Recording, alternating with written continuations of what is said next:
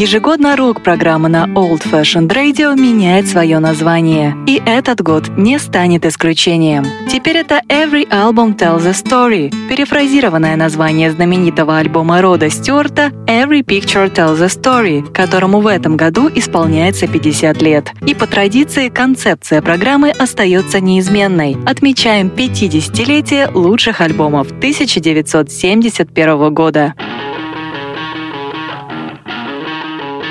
Привет всем слушателям Old Fashioned Radio. С вами Артур Ямпольский, и я предлагаю вашему вниманию 47-й выпуск программы Every Album Tells a Story. Но перед началом традиционно хочу напомнить вам о Патреоне и о том, что лучший способ помочь Old Fashioned Radio сейчас — это платформа Patreon. Ее легко можно найти в браузере вашего компьютера, смартфона или планшета patreon.com. Когда вы находите сайт этой платформы, в поисковике указываете Old Fashioned Radio и становитесь нашим патроном. Будем вам благодарны за любую помощь. Героем 47-го выпуска рок-программы на Old Fashioned Radio станет британская группа Yes и ее знаменитый 4-й студийный альбом Fragile. Он появился 26 ноября 1971 года на американском лейбле Atlantic Records. Продюсером работы выступили сами участники группы Yes и Эдди Оффорд. Пластинка была записана в период с 11 августа по 5 сентября 1971 года в студии Advision, что в Лондоне, в Великобритании. Fragile — первая пластинка в классическом составе группы Yes. О составе мы поговорим в других блоках. И, наверное, это самый известный, может быть, даже лучший альбом этой британской прогрессив-рок группы. И еще один немаловажный факт. Получается, что Yes — единственная группа, которая появляется в рок-программе в 2021 году дважды. В начале года мы отмечали 50-летие их третьей студийной пластинки The Yes Album. Начинаем слушать Fragile, и первый трек на этом альбоме носит название Roundabout.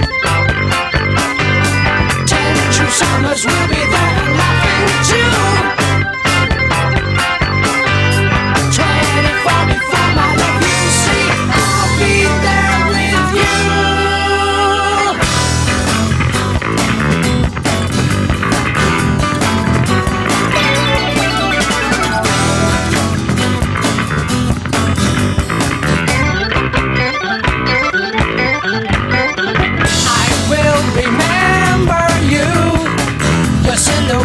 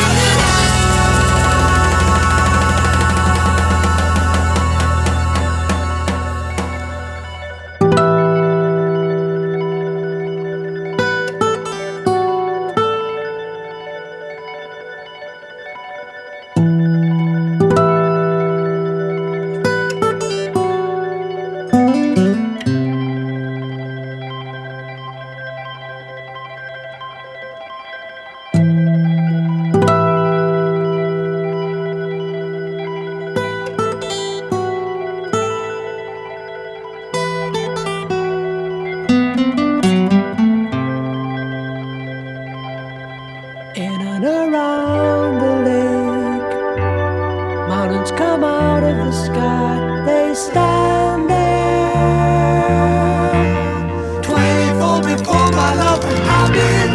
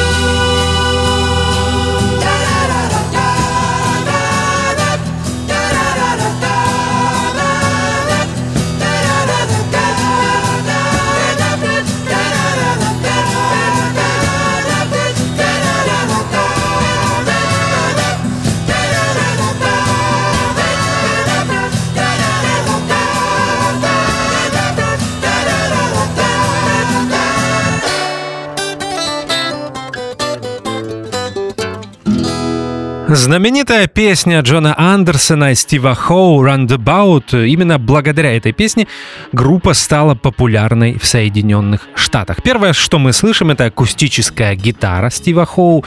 Он был мастером стилистики фингерстайл и играл во множестве жанров. Увлекался и музыкой фламенко, и кантри, и джазом, и фолк-музыкой. И всегда его акустическая гитара звучала просто превосходно, и Roundabout тому яркое доказательство. Отдельная тема для разговора — это звучание и игра ритм-секции группы Yes.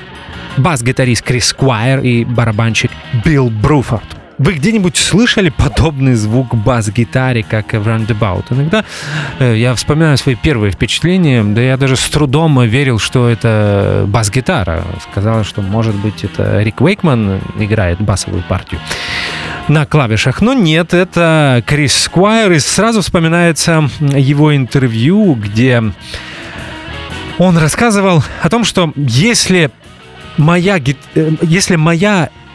игра на бас-гитаре и уникальна, говорила Крис Сквайр, то это лишь по той причине, что я подобным образом реагирую на нестандартную игру Билла Бруфорда. Что-то в этом есть, потому что то, как сочетался бас и Криса Сквайра и барабаны Билла Бруфорда, действительно отличало эту группу от всех других, не только прогрессив-рок коллективов, но и вовсе всех рок-групп в Великобритании в те годы. Еще я где-то читал, что Крис Сквайр написал эту басовую партию под впечатлением от Ларри Грэма, бас-гитариста знаменитых Sly and the Family Stone, потрясающей соул-рок-группы из Сан-Франциско. И Крис Сквайр шутил, что он сделал эту басовую партию немного более белой, намекая на такую афроамериканскую фанк-манеру игры Ларри Грэма. Идея написать песню Roundabout появилась во время тура после выхода пластинки The Yes Album. Это было в начале 1971 года. Группа ехала из Абердина в Глазгоу. Это Шотландия. И на самом деле в тексте не идет речь про круговые перекрестки. Дело в том, что Джон Андерсон немного покурил травы, и ему постоянно казалось, что облака скрывают вершины гор, и все это ему по какой-то причине напоминало карусель. И вот пришла в голову идея создать это произведение Roundabout. Atlantic, не спросив разрешения у участников группы Yes, выпустила песню Roundabout на сингле, соответственно, сократив ее более чем в 2 раза, потому что оригинальная версия альбомная звучит более 8 минут, а сингловая звучала немного больше 3 минут, 3 минуты 27 секунд. Но сингл был успешным. Он появился в январе 1972 года и попал на 13-ю строку американских чартов. Теперь о составе. Классический состав Yes. Я думаю, никто не будет спорить с тем, что это лучший состав этой группы. Билл Бруфорд — барабаны, Крис Сквайр — бас-гитара и вокал, Рик Уэйкман — клавиши, Стив Хоу — гитара и вокал, и Джон Андерсон — вокал.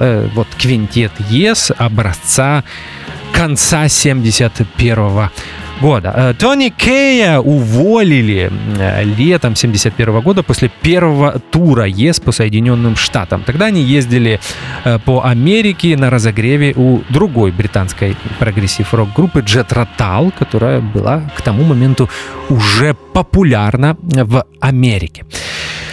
Причиной увольнения Тони Кэя, оригинального клавишника группы Yes, было то, что он не очень хотел использовать современные клавишные инструменты. Он предпочитал играть на акустическом рояле и на электрооргане, а всем участникам группы хотелось, чтобы в их музыке присутствовал синтезатор Moog, Mellotron и другие ранние аналоговые синтезаторы. И тут Джон Андерсон вспомнил, что как-то в Лондоне на разогреве у Yes играла британская фолк-рок-группа Stropes. И он вспомнил молодого клавишника, которого звали Рик Уэйкман, и подумал, что было бы классно пригласить этого музыканта в новый состав группы. Позвонить Рику Уэйкману поручили Крису Сквайру, бас-гитаристу группы Yes. И он это сделал, и почему-то в 3 часа ночи.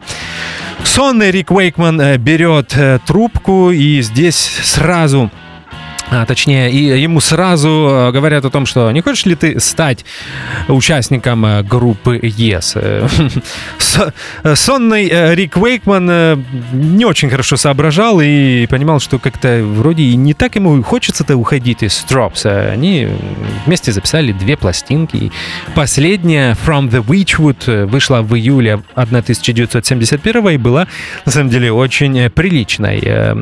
И, кроме того, Рик Уэйкман был востребованным аранжировщиком и сессионным клавишником. Но он согласился. Все-таки молодость, горячая кровь, да и Yes были на подъеме. Все-таки об этом нужно сказать. The Yes Album хорошо продавался. И как в Европе, так и в Великобритании имидж группы моментально улучшился. И было понятно, что в самое ближайшее время Yes станут одной из ведущих прогрессив-рок групп Великобритании, что на самом деле и произошло. Так Рик Уэйкман оказывается в группе Yes, и уже в Roundabout, кроме органа, он играет и на меллотроне. Здесь есть часть с звуком, напоминающим флейты, так вот это меллотрон в режиме флейты. И также мы в начале и в конце слышим такие мелодические фразы от Moog-синтезатора Рика Уэйкмана. Ну что ж, это был Roundabout, а мы продолжаем слушать слушать музыку. Ken and Brahms, так называется следующий минутный инструментальный трек.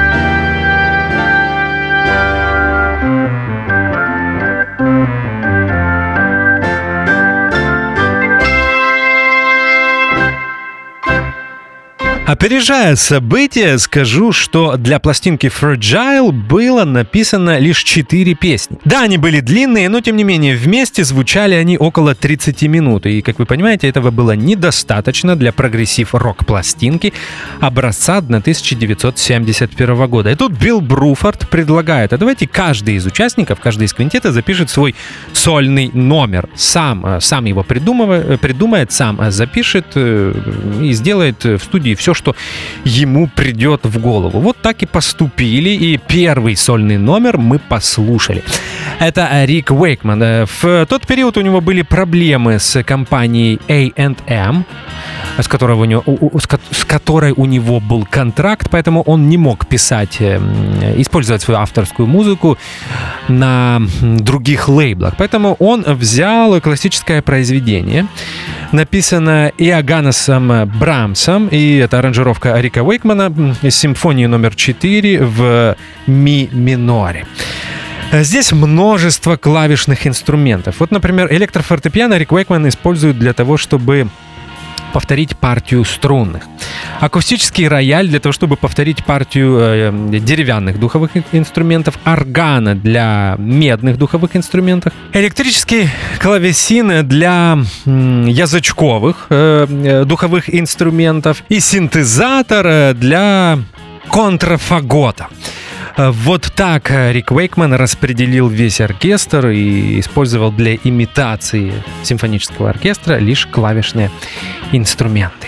Я повторю, что на самом деле немного обидно, что Рик Уэйкман не мог писать для группы Yes в тот период.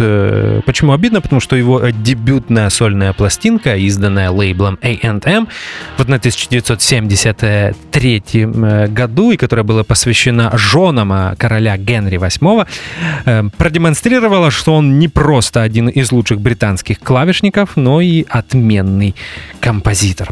Я уже говорил в начале программы, что запись альбома происходила в период с конца августа по начало сентября 1971 года в студии Advision. В тот период эта студия была безумно популярной, поэтому времени уединиться в этой студии практически не было. И когда Yes удавалось туда попасть на сутки, они проводили там около 16 часов, даже не выходя на обед или ужин, работали над новым альбомом. Также иногда возникали проблемы с Риком Уэйкманом, потому что в тот период он продолжал работать в качестве сессионного музыканта, поэтому часто отвлекался, и иногда ему приходилось уже дописывать свои партии, когда все остальные basic track, rhythm track, обычно так называют основу музыкального произведения, были уже сведены, он приходил, слушал и уже сверху записывал партию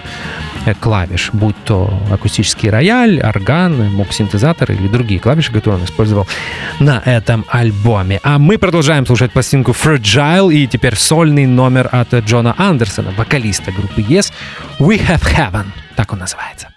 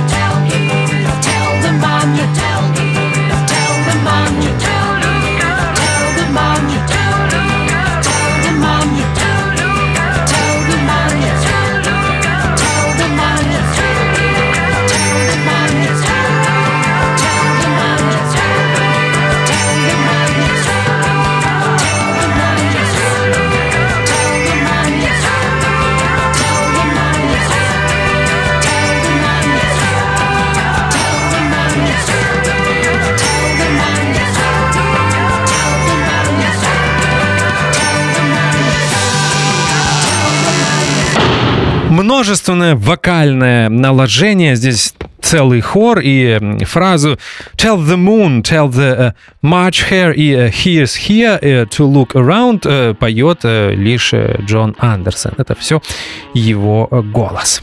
Первые песни, которые появились для альбома, были «Roundabout», песня, которая открывает пластинку Fragile, и песня, закрывающая пластинку Fragile, Heart of the Sunrise. До нее мы еще не дошли, как вы понимаете, она будет в конце, и тогда более подробно поговорим об этом потрясающем произведении. А теперь второй вокальный трек на пластинке Fragile, написан он Джоном Андерсоном, Крисом Сквайр и Риком Уэйкманом, но, опять же, он тогда не числился среди авторов этого произведения. И песня носит название South Side of the Sky. Слушаем.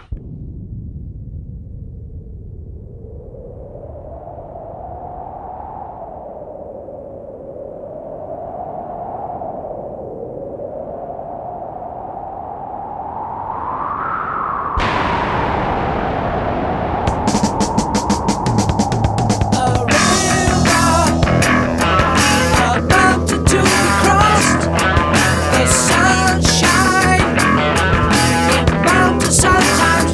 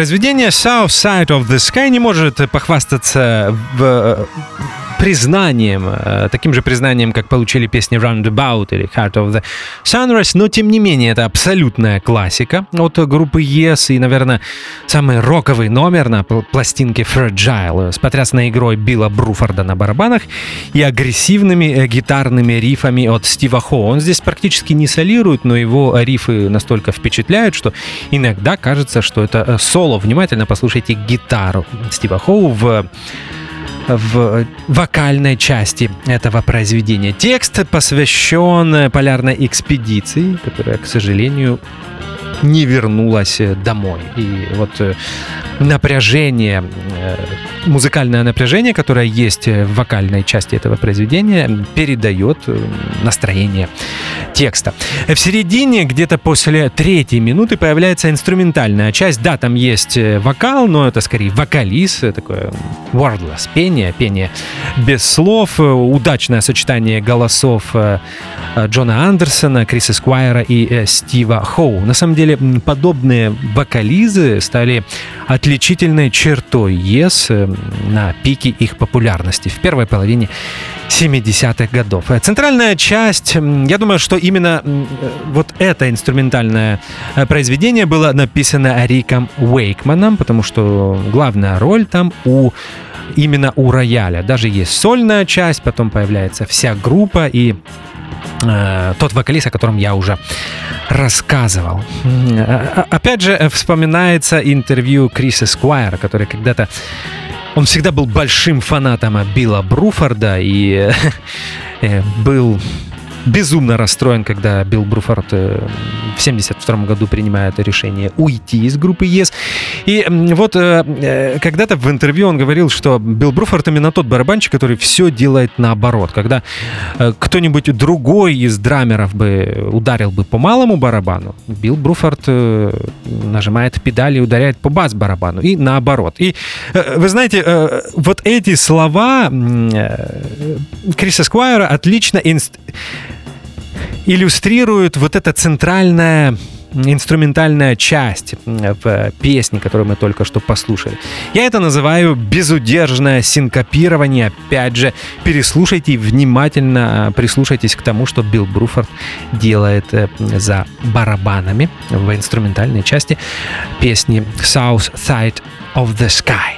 А мы продолжаем слушать музыку и 5% for Nothing. Так называется следующее инструментальное произведение из пластинки Fragile от группы Yes.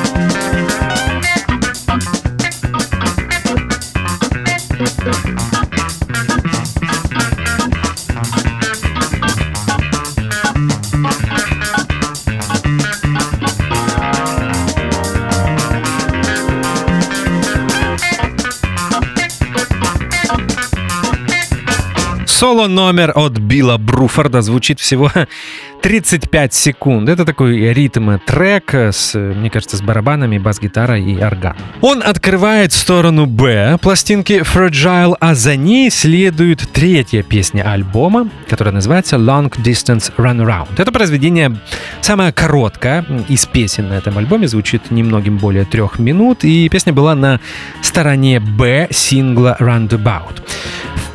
Long Distance Runaround написал Джон Андерсон, и здесь любопытные рифы, которые играют Стив Хоу и Рик Уэйкман, и несколько нестандартных ритмических решений. Классная песня, я предлагаю вам ее послушать именно сейчас. Long Distance Runaround.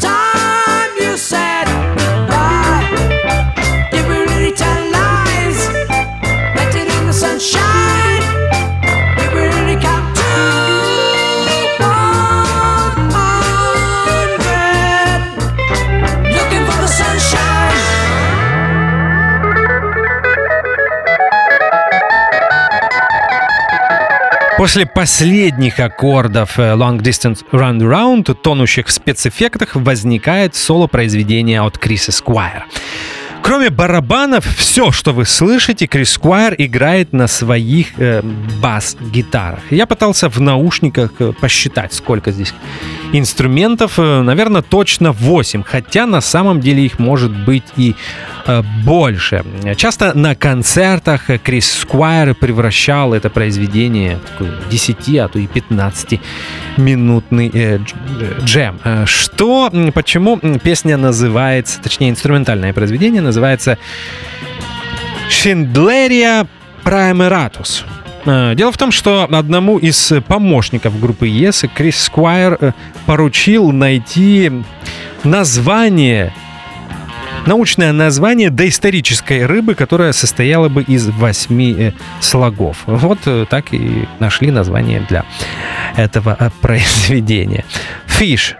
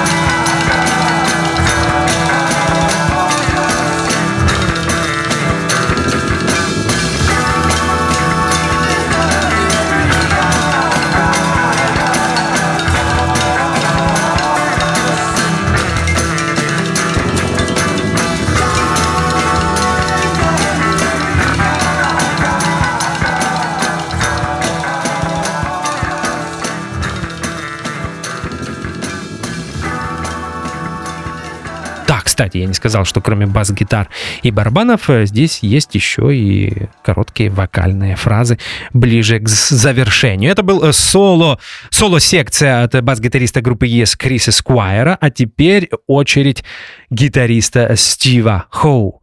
Mood for a Day. Так называется его инструментальное произведение.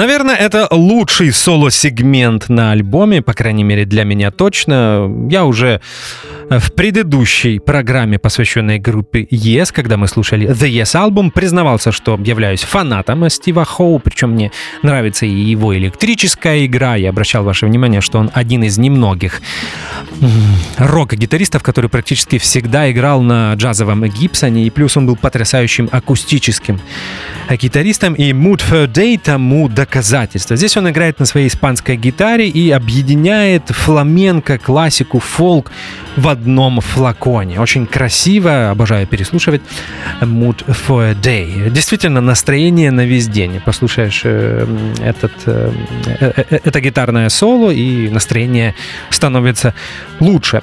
Мелодия для этого произведения появилась еще во время записи The Yes Album, и более того, в переиздании The Yes Album в бонусах есть Mood for a Day, объединенная с The Clap, с инструментальным таким кантри-фолк произведением, которое на Yes Album появляется в концертной версии. Так вот, в студийной версии Стив Хоу объединил The Clap и Mood for a Day. Но мне кажется, правильное решение разделить два этих трека, так они звучат лучше. А у нас остается последнее произведение, 8-е по счету, и это знаменитая песня группы Yes «Heart of the Sunrise». Слушаем.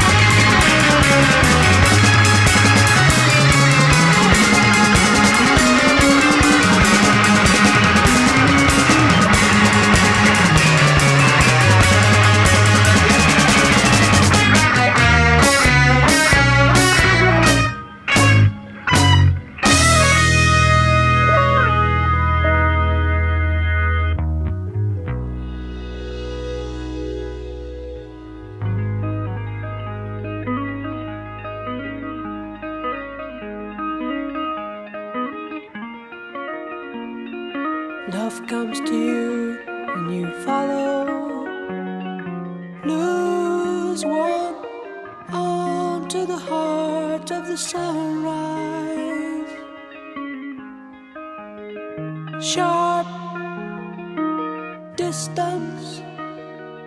How can the wind with its arms all around me? Lost on a wave, and then after, dream on to the heart of the sunrise. Sharp distance. How can the wind with so many around me? Lost in the city.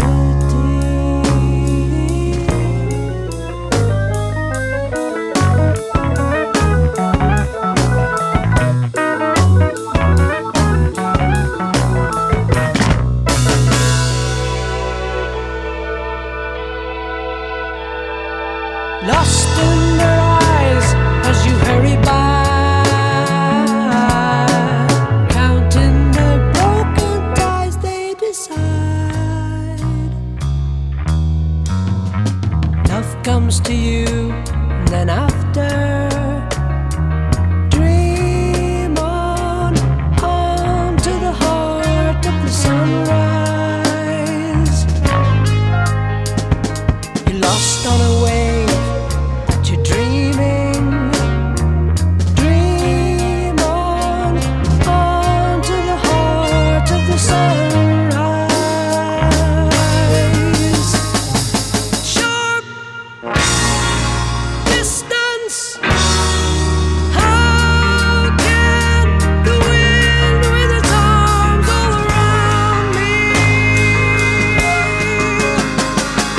Sharp distance. How can the wind with so many around me? I feel lost in the city.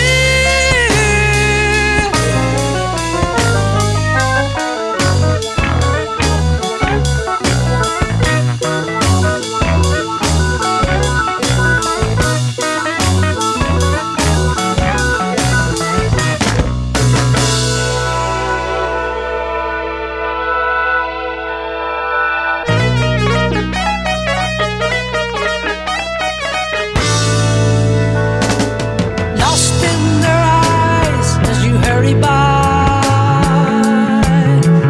counting the broken ties they decided.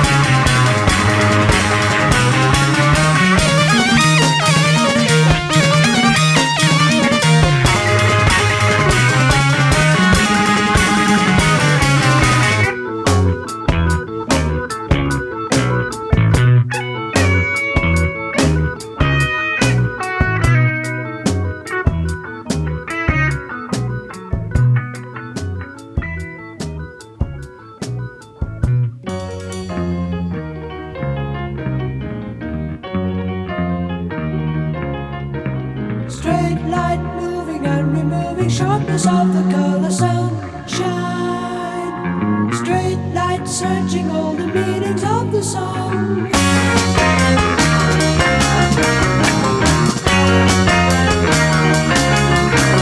Long last treatment of the telling that relates to all the words. Dreamer easy in the chair that really fits you.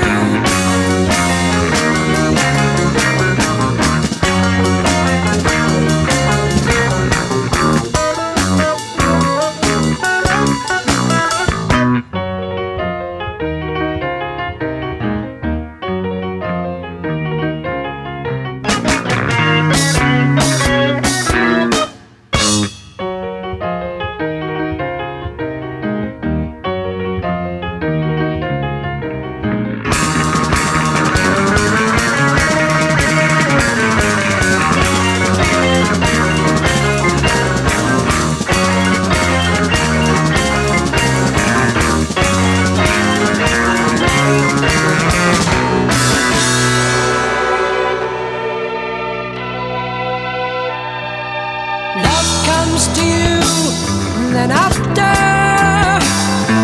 dream on, heart to the heart of the sunrise. Short distance, how can the wind with its arms all around me? Short distance, how can the wind with so many around me? I feel lost in the city.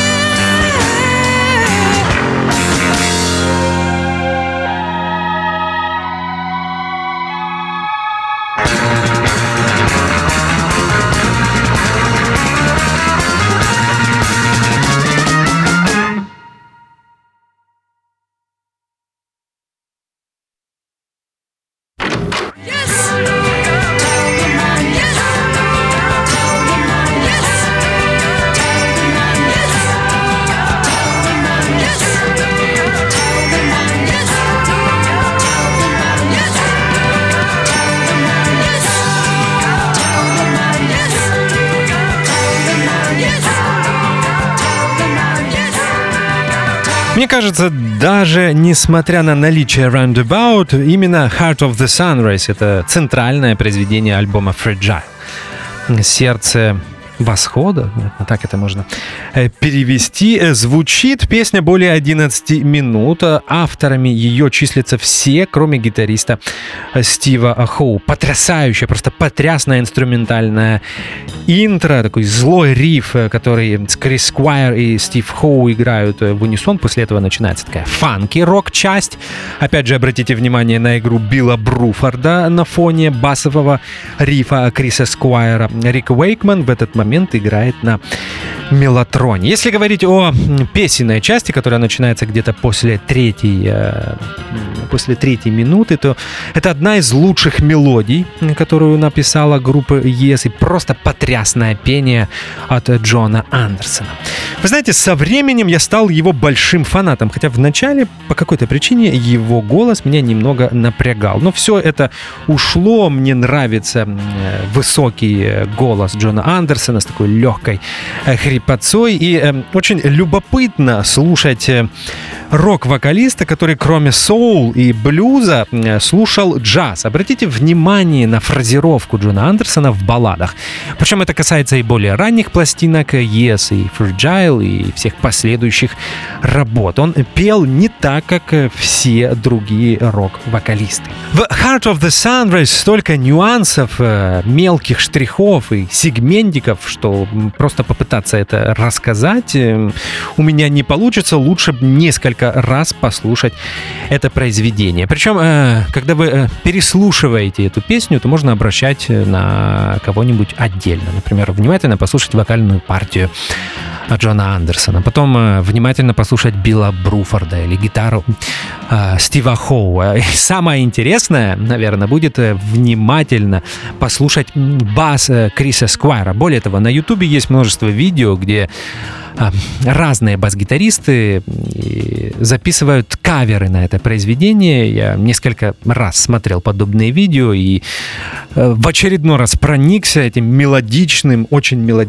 интересным басом в Heart of the Sun. Одна из самых ярких партий Криса Сквайра. Я знаю, что он сам очень гордился своей басовой партией в этом произведении. Ну что же, мы послушали альбом, но у меня есть еще несколько мыслей. Вы знаете, я вспомнил, что Fragile — это первая пластинка Yes, которую я услышал. Записал я ее на кассету, приехал домой и практически с первых нот Roundabout, это потрясающая акустика, был под впечатлением, и по сравнению с тем, что я слушал до этого, это было Owner of a Lonely Heart, хит группы Yes 80-х годов, это Fragile звучал просто как глоток свежего воздуха. И я сразу понял, что мне понравится эта группа. И вы знаете,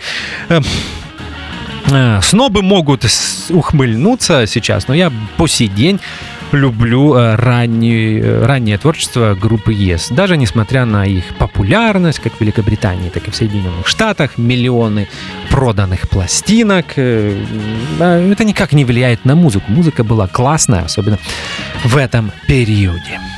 Жаль, что классический состав группы Yes, Wakeman, Бруфорд, Сквайр, Андерсон, Хоу, записал лишь 2 пластинки. Вторая пластинка этого состава выйдет в 1972 году, она будет называться Close to the Edge, и все, к сожалению, больше эти 5 музыкантов никогда не соберутся в студии. Билл Бруфорд уйдет в King Crimson, чем расстроит Криса Сквайра, да, я думаю, и других участников группы Yes, и на замену ему придет Алан Уайт. И вы знаете, при том, что на самом деле мне нравится игра Алана Уайта, но все равно это совсем другая группа. Fragile была одной из самых успешных пластинок группы Yes. Она попала на 4-ю строку в Соединенных Штатах. На данном этапе 2 платины, то есть более 2 миллионов проданных экземпляров. И на 7-ю строку британских альбомных чартов.